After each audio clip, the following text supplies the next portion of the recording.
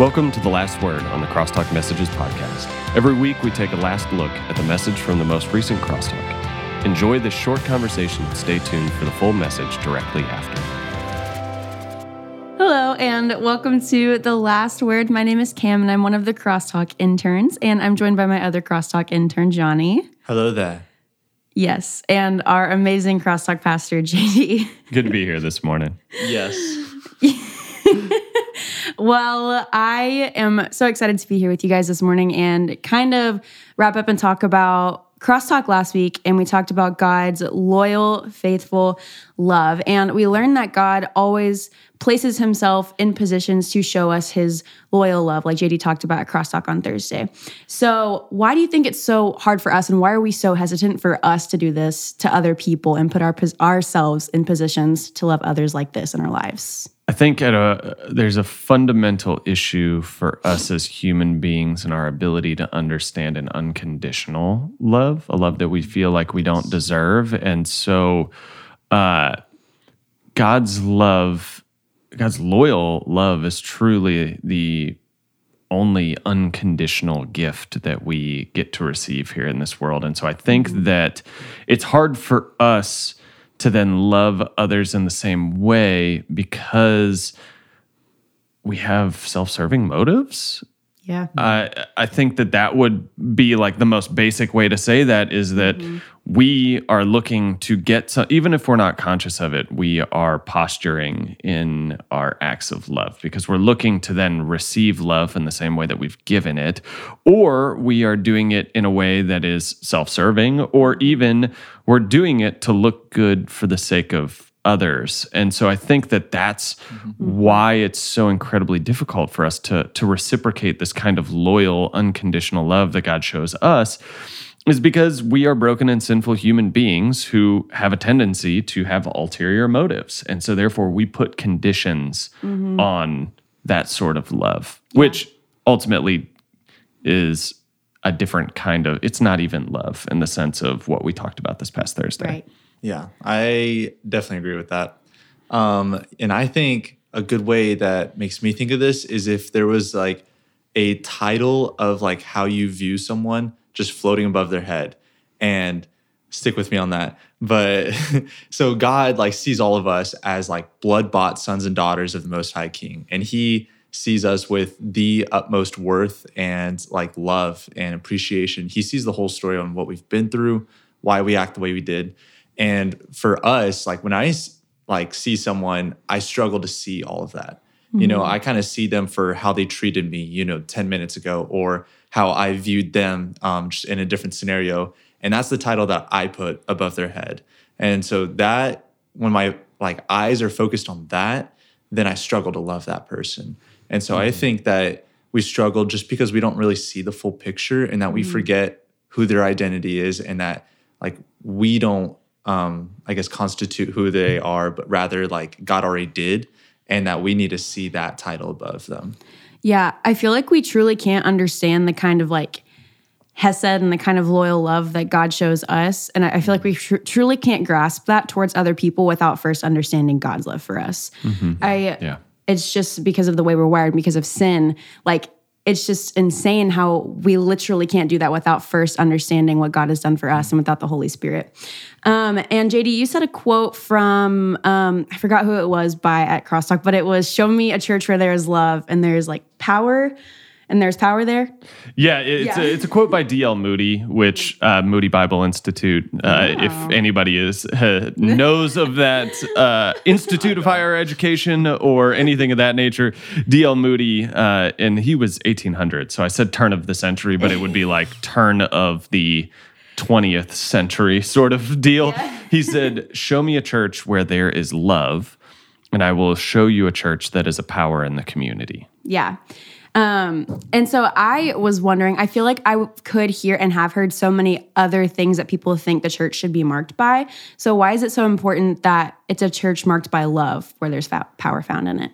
I think that it gets back to what you just said about our ability to show love towards others. Until our identity is understood in relation to God's love towards us, that has to be the defining factor, is that is what God demonstrates towards us. And when we fully understand that as central to our identity, we then begin to demonstrate that outwardly. And so when we think about that, show me a church where there is love, where there's a group of people who deeply understand their identity as you said, Johnny, blood-bought sons and daughters of the Most High God. People who understand that then radiates out of them. And that's where we see church really become a power in the community, is people who lead with the unconditional love of God. And that begins to transform, as we talked about on Thursday, that begins to transform all of our relationships. Yeah.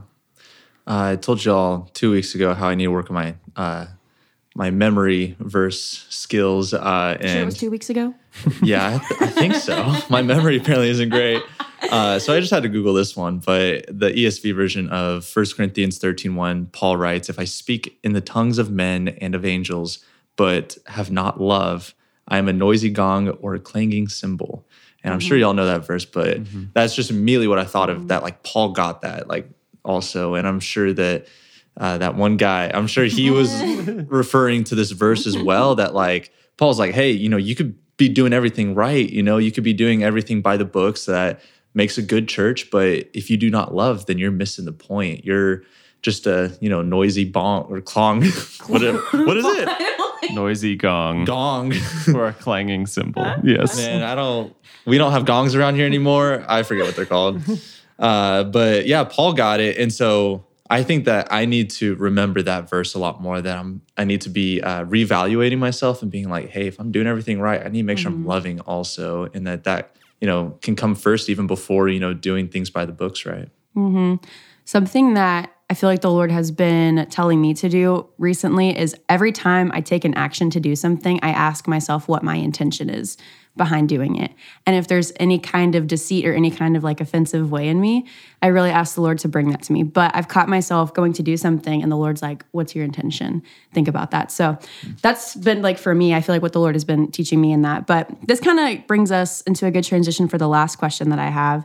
And so God is God, right? Like he never runs out of energy. He never runs out of the ability to always be giving us this loyal kind of love. And so since we're called to do this now, how do we show this kind of love when we feel like we're on empty because we're not God and we don't have the same ability that he does to always extend this? So what would you say? I think that oftentimes we make out love to be these grand acts of extraordinary compassion and grace, when really what it comes down to is like ordinary self-giving acts of like grace and justice and compassion. Right. And so it's not going outside of ourselves to do something out of this world great for somebody else to demonstrate love. It is just in our simple, ordinary, everyday things. And when we frame it like that, it doesn't take that much energy. It doesn't take that much time. It doesn't take that much love. Like it doesn't take that much money. Any of those sorts of things. When we think of our the 3 T's, time, talent, and treasures, as kind of the 3 aspects of capital that we have in our life to give, when it's just love is ordinary self-giving acts, then it doesn't take a lot of all 3 of those things. It doesn't take a lot of time. It doesn't take a lot of talent, and it doesn't take a lot of money to do those things. It is truly in the moment where, let's make this very, very practical. In the moment where you come home from work or school or whatever it is, and you are burned out and you're tired, and your roommate has had a terrible day, they have something going on at home, something really hard has happened in their life, our tendency is to, I'm going to go to my room because I'm tired and I'm going to go to bed. And I'm burnt out on people today. And so I'm just going to go to my room and I'm going to watch TV by myself because that's the easier thing to do. Just listen. Just listen. Demonstrate love and care for your roommate by just showing up and listening. All it takes is a little bit of effort on our part to be emotionally present, to demonstrate the kind of self-giving love that God has demonstrated to us. And so that's just a very practical thing. And that's just it's hard to do in practice because it requires us to actually be selfless. But at the same time, it's not that hard to do because it didn't cost us any money. It didn't cost us any of our talents other than demonstrating that we're a good listener.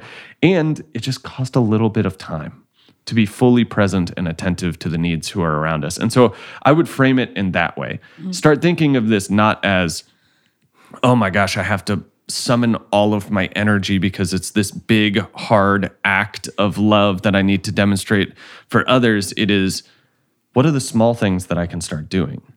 Honestly, this is, to again, make this practical, this is what it looks like in marriage and relationships as well.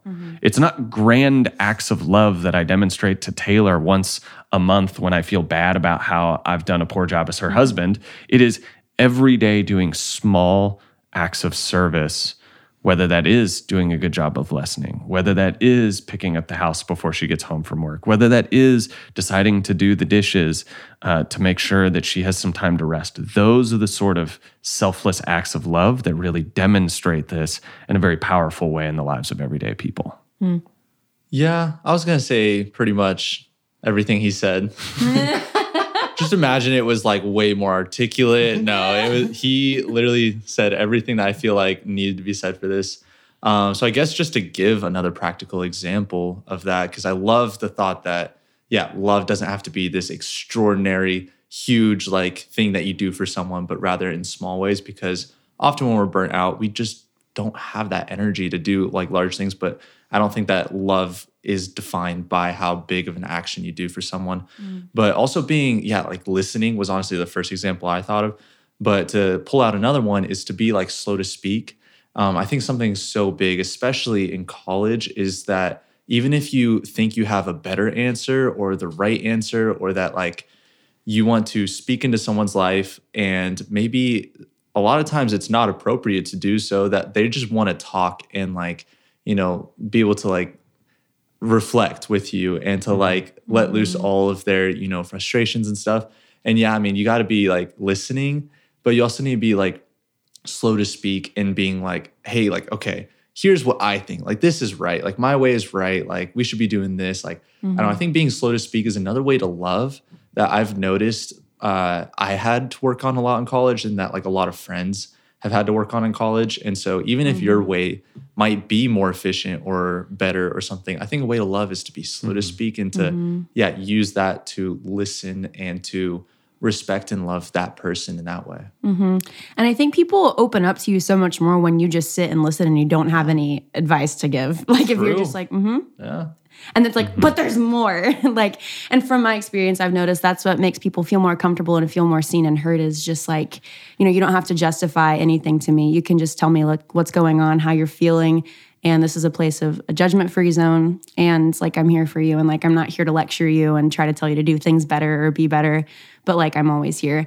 And I think for me too, I get into this cycle where I do fall into that trap of like, okay, if I'm going to love someone, I have to make it this grand, big action. But then in doing that, I'm also hyper-focusing on myself. And it's not even about the other person anymore. 100%. It's only about me and like the image that I'm projecting. But I really...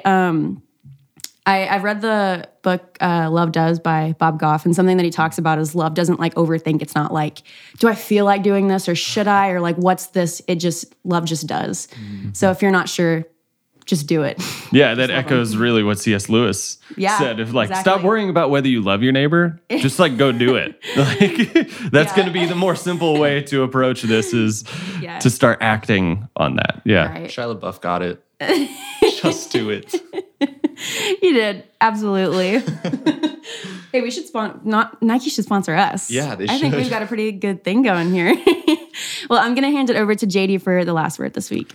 Absolutely. So we talked about God's loyal love this past week. We are going to kind of wrap up this quintet, I believe is the right way to say it, because it's 5.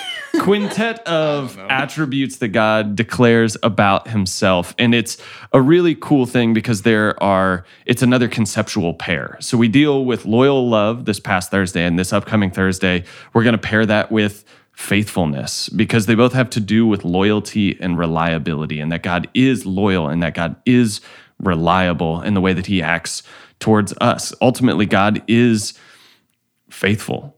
which means that he is reliable, and he calls us to respond to his faithfulness with acts of trust. And God has proven himself trustworthy and faithful through all of these acts over a prolonged period of time, specifically the fulfillment of his covenant promises to Abraham and to David in the person of Jesus. And now we as humanity are invited to trust in Jesus despite any obstacles that might stand to hinder this act of faith. So we'll wrap up this week with talking about that. Well, I'm excited to see you guys on Thursday. Characteristics of God that are found in Exodus 34, verse 6. Exodus 34, verse 6. And these are 5 attributes that God declares about himself to really important for us, because this isn't somebody saying something about God, but it's God speaking about himself. And so we just got done talking about last week anger. That how God, if we look at the scriptures, God becomes angry. And that can be something that's a bit uncomfortable for us, and that's very natural for us to feel some level of discomfort with this, but we saw that this is a reaction of God towards human evil, disobedience, and suffering. And I don't know about you guys, I can only speak for myself here, but I don't want a God who is unmoved by injustice and human suffering and violence against one another. I want a God who becomes angry at those things, who acts in ways that bring about justice in those situations. But the defining characteristic of God is not that he gets angry, because that's a reaction. We saw that God being slow to anger is actually the thing that is central to his character. It is a core attribute of who God is, that he is long-suffering. That even when he is wronged, even when we have hurt him, he suffers with us, and he doesn't act out of anger. He is patient with us. And we said that God's slowness to anger is his intentional allowance of more time for more people to come to know him. For more people to come to saving knowledge of who Jesus is. And so we're going to move into the 4th attribute that God assigns himself, which is notoriously difficult to translate. It's notoriously difficult to translate, and it's kind of ironic because the character attribute is that God is abounding in love. God is abounding in love. And if you look at this from a very basic viewpoint, you're like, what's confusing about love? Like, how can this be hard to translate? Love. But what we're going to see today is that the reason this word becomes difficult for us to understand is that it encompasses far more than our human definition of love. Now, have you guys ever been in a situation where you're looking for a word to describe an idea, but you can't find the right word? It's actually happened to me. We were talking about this on Tuesday, which is pretty funny. And I'm trying to describe all of this to Johnny and to Cam. And there comes a moment where I'm trying to integrate all of this stuff, and I just couldn't come up with the word. And I was like, and this is exactly what I'm talking about. Like, we just have this, sometimes our brain totally cramps up, and we have a total inability to remember a word that would be perfect for this situation. Now, for 3 years, I've been here and been with you guys here at Crosstalk. And in my observation, one of the favorite games of people in Crosstalk is they love to play fishbowl. Now, for those of you guys who don't know what fishbowl is, basically you take a large bowl and there are a bunch of small scraps of paper. And every person takes time and they write a word or a phrase on this small piece of paper. Person, place, or thing. So it's got to be like a noun, right? And so you write all these things, you fold them up, you put them into this bowl, and then you divide into 2 teams. And the goal is to see what team can get the most number of points by guessing the words that are on these little pieces of paper. Now, the first round, and you guys have to correct me if I'm wrong, the first round, you're allowed to use words, but you're not allowed to use actions. So you can describe what the word is like, but you're not allowed to say the word, and you're not allowed to act it out. The second round is you can use actions, but you're not allowed to use words to describe the word. And the third round, you're only allowed a single word to describe whatever is on that piece of paper. Now, whatever team at the end has guessed the most number of these slips of paper wins. And so I'd never played this game until I got here. And I must confess in front of all of you guys that I don't like Fishbowl. I don't like that game. And I don't like charades, and I don't like catchphrase, and I don't like taboo. Any of those where you're guessing things, not my jam. I just don't like them. And I really don't like them for one particular reason, and that's because they cause me an immense amount of anxiety. They cause me to be very, very uncomfortable. They stress me out, and I think it's because I get self-conscious. When I play that game, I become very self-conscious.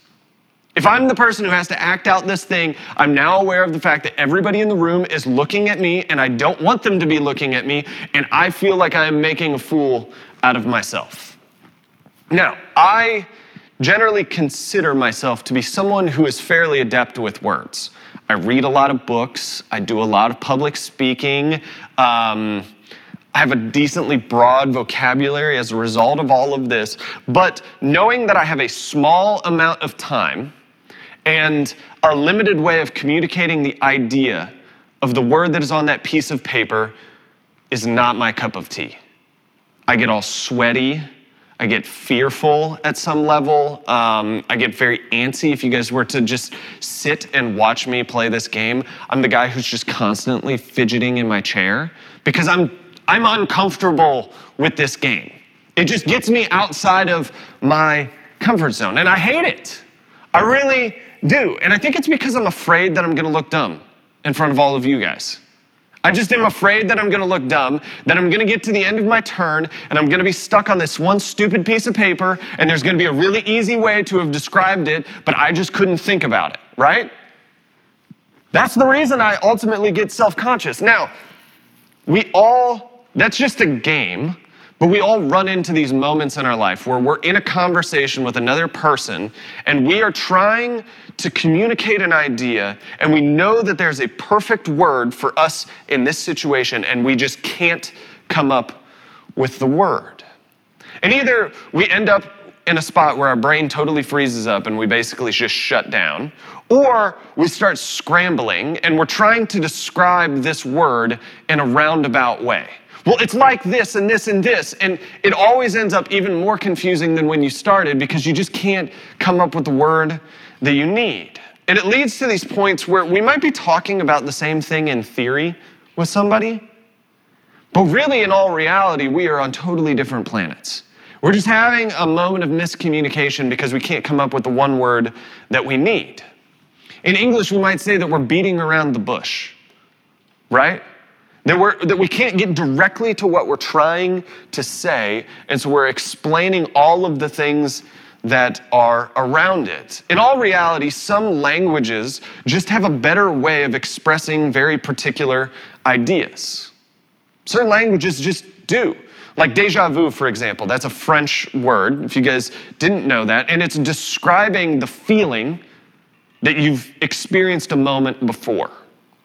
Now, that is a very cumbersome way to describe that in English, but déjà vu is perfectly descriptive, right? And so there's something about the French language that gets to the heart of this idea that we can't get to in our human expression. And that is actually a great way for us to think about the translating of the word that we're going to study today. Our different English translations are all kind of like beating around the bush at this concept, and they're hitting on different elements of the definition without being able to find an all-encompassing word to describe this singular word in the Hebrew language. And so we're going to delve into how do we most accurately understand that God is abounding in love. Exodus 34:6 says, the Lord, the compassionate and gracious God, slow to anger, abounding in love and faithfulness. Now, we're reading in the NIV, and we've been doing that because it kind of translates the other character attributes much better than some of the other translations. And so it translates this here very simply, abounding in love. Now, this is the most broad way that we could translate this word. The phrase is a translation of the Hebrew word, chesed. Can you guys say that with me? Chesed? Yeah, there's like a guttural to it. It's like you're about to start clearing your throat. It would be like if you wrote it in English, a KH, chesed. Chesed. And so that's what this word is. And if you were to look at this verse in a bunch of different English translations, you would see a bunch of different things, including mercy. Some translations put this as mercy. Others say that it's loving kindness, all one word, by the way. Loving kindness, all one word, which doesn't really seem like that's actually an English word, but that's what they've decided to do. You'll see unfailing love. ESV says steadfast love. And if you were to notice, if you were to look, one of the things you can actually do, if you just go online, a bunch of varying websites do this. You can look at a bunch of translations next to one another. So if you were to look at this all next to one another, what we see when the same word is translated in a bunch of different ways is that for us as the reader, there has to be this little flag that pops up that there's something off right here.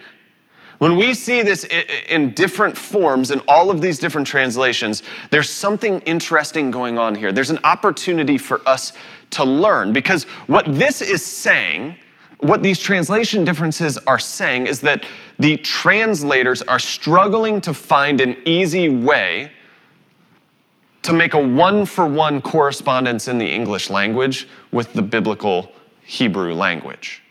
And so they're struggling because there isn't a singular word that they can plug in here in this place that gets at the idea and the root of this Hebrew word. Now, chesed is a challenging word to translate because it combines this idea of love and generosity and enduring commitment. It combines all of these aspects of love and generosity and enduring commitment. Ultimately, chesed describes this act of promise-keeping loyalty that is motivated by deep personal care. It's motivated by deep personal care. So for the sake of this conversation, I want you guys to think about this as loyal love. That's probably the most effective way that we can get to kind of this conception of what this word means, that loyal love, that God is abounding in loyal love. Now, chesed is the kind of love demonstrated by somebody who's determined to keep a promise, and they're motivated to endure and maintain a covenant through self-giving generosity. It's promise-keeping love, covenant-keeping love. That is to say that this isn't kind of an emotional kind of love, but it's a concrete, action-taking love. It's the difference between saying the words, "I love you," and acting in a way that honors your commitment to that other person by simple acts of service. It's the difference between just saying with my mouth that I love you, that I care about you, and actually demonstrating that love in everyday concrete action. Now, when I was growing up, we have some really, really good family friends, and we go way back. They have two kids who are the exact same age as me and my brother. My dad and their dad went to elementary school together. Our grandparents were friends. And so we go back like 3 generations with this family. It's really remarkable. And still to this day, they're more family than they are friends. Do you guys have those sorts of relationships in your life? Well, my grandfather passed away when I was in 6th grade. And at that point in time, my best friend's grandfather took on the role of being a grandfather to me. Now, this wasn't this like intrusive kind of like, now I'm going to insert myself into your family life and try to give you all this wisdom. It was that he recognized that there were certain things that my grandfather wanted to teach me how to do that he never had the opportunity to teach me. And so my best friend's grandfather then took on that role in my life. He walked into my life. He taught me how to do these things. And one of the more intimate and sweet things about this relationship is that during this time, he would tell me stories about my grandfather. And so through kind of getting to experience this grandparent relationship, he was relaying who my grandfather was. That when at 6th grade, I just didn't have a conception or an understanding of the person that my grandfather was. And so he would share these things with me, touching things, funny things, stupid things. But all of this is taking place in this relationship. Now, several years ago, I used to call him Papa Chuck. Papa Chuck, his wife begins to get sick. His wife begins to get sick, and there comes a point in time where she can no longer take care of herself. And I remember distinctly that when this happened, Papa Chuck dedicated himself full time to the care of his wife, to the care of his bride of north of 50 years. Everything else in his life began to fade away, and he devoted himself full time to caring for her. That meant bathing and feeding and pushing her around in a wheelchair, helping her get in and out of her bed or into her chair. It was managing her comfort and her pain. Now, this is chesed.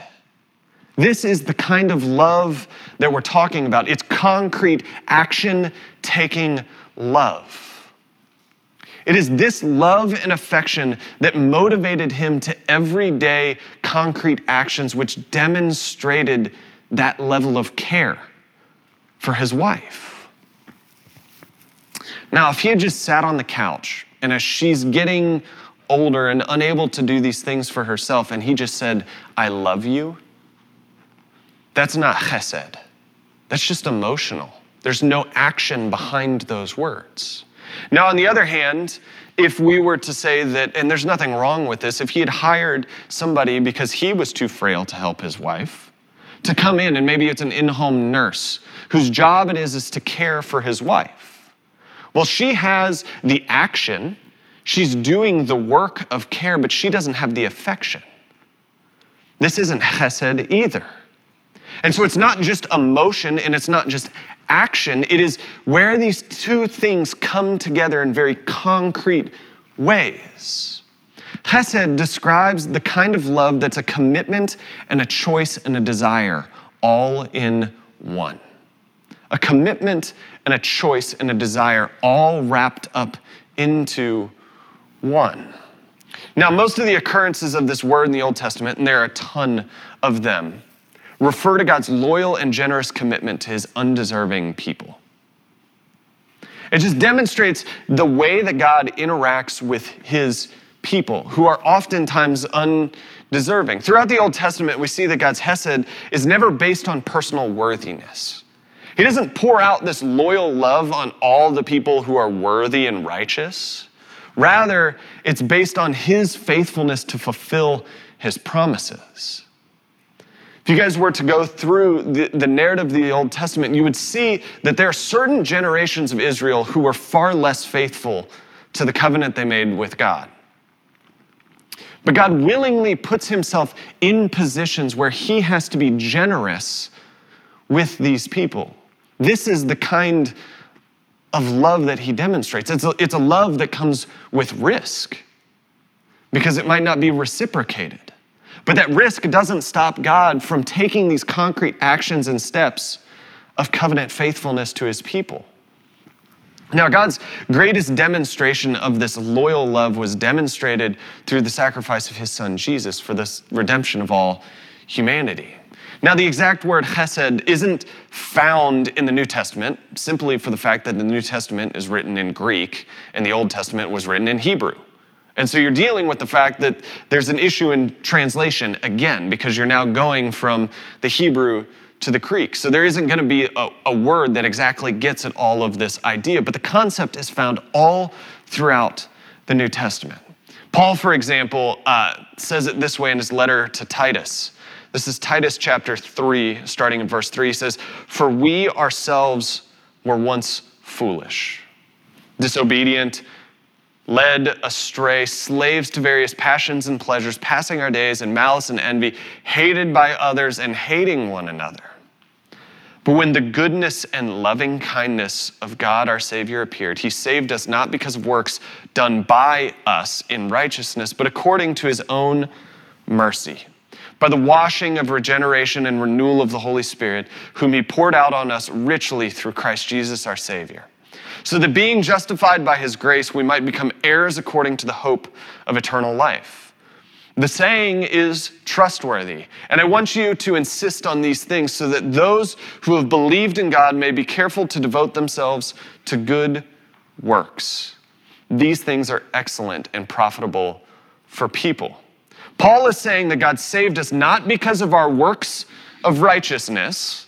Actually, at the beginning of this passage, he points to all of the things that we do wrong. He says that we were once foolish, disobedient, led astray, slaves to our own desires, that we lived our lives out of malice and envy, that we hated one another and we were hated by one another. Now, this is an extraordinarily dire picture of humanity, of the human condition.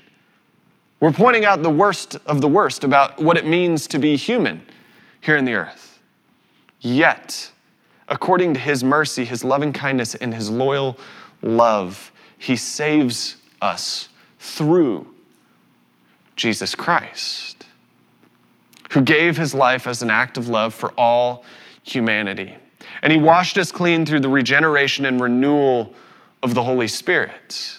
And as a result, we have been justified by his grace, and we have now become heirs according to the hope of eternal life. That's remarkable. Did you guys catch the end of that? We are now heirs to the hope of eternal life. Because of God's loyal love for us, by his act of loyal love in the person of Jesus, we now have become heirs to eternal life. That is the most remarkable thing I have ever heard. We've been given what we do not deserve, and it's all because of God's loyal love towards us, his image bearers here on earth through his Son, Jesus Christ. Paul then reminds us that this is a trustworthy saying. I always laugh at this because this is super funny to me because he basically says, what I just said, that's a good word. Like, keep that one. And so he says, this is a trustworthy saying. In other words, what I just said is true. It's reliable. It's faithful. So that when everything else in our world is going to shambles, this is a trustworthy thing to fall back on. This is true. This is what Jesus is talking about when he tells the parable of the man who built his house on a firm foundation. This truth found in these verses is that firm foundation for our lives. Now here, what Paul is doing is he's moving us from head knowledge to a deep internal understanding of our own identity. He's saying it's not enough to know what God's loyal love looks like in the Bible. It's not enough to be able to define the Hebrew term. It's not enough to be able to look at its usage all throughout the Old Testament. But this understanding is meant to form our identity. It becomes the foundation of who we are as individuals. It's something that we are to internalize and come to know is true. It's what we base our life on because Paul says it is trustworthy. It is trustworthy because every other way that we define ourselves is fleeting. Every other way that we define ourselves is dependent upon our own perspective or upon our gifts and our talents and our strengths, and all of those things ultimately end up going away. But this is a trustworthy foundation of who we are as people. So what does it look like for us to then display this loyal love to others? We have to make this transition from head knowledge, where we know stuff about the Bible, to then allowing that to become an internal reality, a part of who we are, to then that changes the way that we live. That's the way that this all works, is we go from the head to the heart, and then everything flows out of our heart. Paul goes on to answer that question for us. He says, he helps us to make this transition from understanding God's loyal love for us into how that changes the way that we live our lives. Verse 8 says, I want you to insist on these things, so that those who have believed in God may be careful to devote themselves to good works. These things are excellent and profitable for people. He calls us, as those who have believed in God, to then devote ourselves to good works. Meaning we are to demonstrate this kind of loyal love towards others. What we have received, we then freely give to the people around us. Loyal love is expressed all throughout the Old Testament in human-to-human relationships. So when somebody is it's said that they are showing hesed to someone else, this is defined as acts of justice, right action towards other people, and honoring God's commands. Those, in essence, are good works. Then in our person-to-person interactions, we're doing the right thing. We're doing the just thing. We're doing the honorable thing. And we are honoring God's commands in our life. Ultimately, this comes back to what is the greatest commandment: to love God and to love your neighbor as yourself.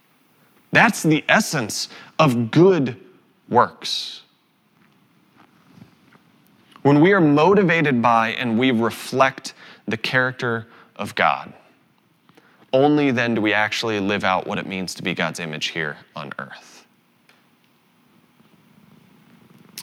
When we are motivated by and reflect the character of God in our lives, only then do we actually live out what it means to be God's image here on earth.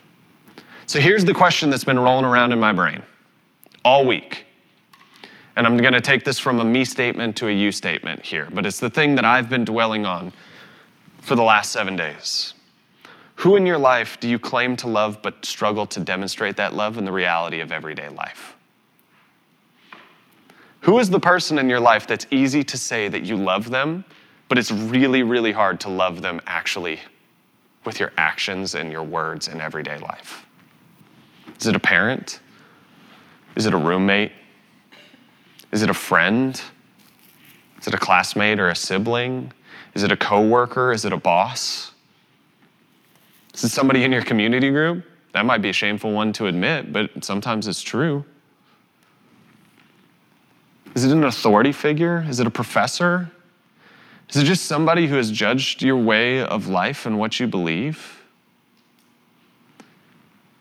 Who in your life do you claim to love but struggle to demonstrate that in the realities of everyday life?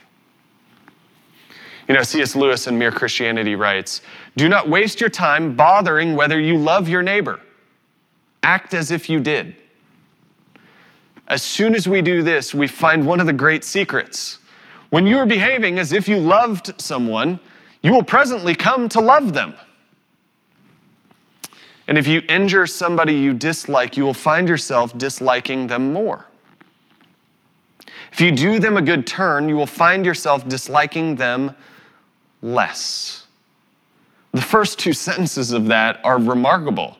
And he's right, if we're being honest with ourselves. Don't waste our time bothering on the question of, do you love somebody? Do something about it. Demonstrate it in the reality of everyday life. What Lewis is getting at here is that this sort of loyal love is an action. This sort of loyal love is an action. It's not enough to say that we love someone. We must act as if we do. Let us, as the people of God, then reflect God's loyal love towards others through selfless acts of love and service. Instead of saying we love people, how would it look different if we actually did? Talk about a countercultural move. I feel like one of the hot button things to talk about right now is how divisive our society is today. And it's really easy for us as Christians to say to ourselves and to say to others that we love people that we disagree with. But how often do we actually demonstrate that in the reality of everyday life? That we choose to love and to serve those that we disagree with, those that we don't get along with. It doesn't need to be these grand gestures or actions, but simple, ordinary things that demonstrate great care.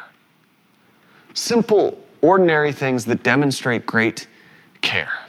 We seek, as the people of God, to be authentic people whose proclamation of our trust in Jesus is backed up by ordinary but self-giving acts of justice and grace and compassion. That is what it means to love our neighbor as ourselves, to demonstrate this kind of loyal love that God demonstrated for us. Now, I believe that this kind of loyal love has an extraordinary power to change the world. I do. And I also realize that that is an exceedingly broad statement. So let me be more specific. I believe that our ability and our willingness to demonstrate the loyal love of God to the world around us has the power to change our families. I believe it has the power to change our workplaces and our classrooms and this campus. The reality of what God wants to do gets lost when we begin talking about the entire world. How about we make this as specific as we can be? When we start to live out this kind of concrete action-taking love amongst the people who are closest to us, that transformation starts very, very small. It starts very, very small. When people are living differently as a result of experiencing this promise-keeping loyalty that is motivated by this deep sense of personal care, this concrete action-taking love, there's transformation that begins to happen. And we see a surprising move of God in our families and in our workplaces and our classrooms. And I believe that's what God wants to do here on this campus. There's a famous theologian around the turn of the century who said, "Show me a church where there is love, and I will show you a church that is a power in their community. Show me a church where there is love, and I will show you a church that is a power in the community." Let us be a community where there is love. That is how people define us, that is how people see us, because we have internalized it so deeply. We know it's true, that then we begin to demonstrate that in everyday, ordinary actions. Let me pray for us. God, we thank you, Lord, that your word is true, that it is trustworthy, God. We thank you that when we are told the truth, Lord, that we know that we can trust it, that we can trust you, Jesus. And so we thank you for your loyal love that was demonstrated so personally in your Son. That in Jesus, Lord, that you have made a way for all of us to come back to right relationship with you, God. That this is the ultimate demonstration of your love for us. And so for us, God, I pray for anybody here in this room who has not yet said yes to you, Lord, I pray that they might come to know you, God. That you might stir something in their heart, Jesus.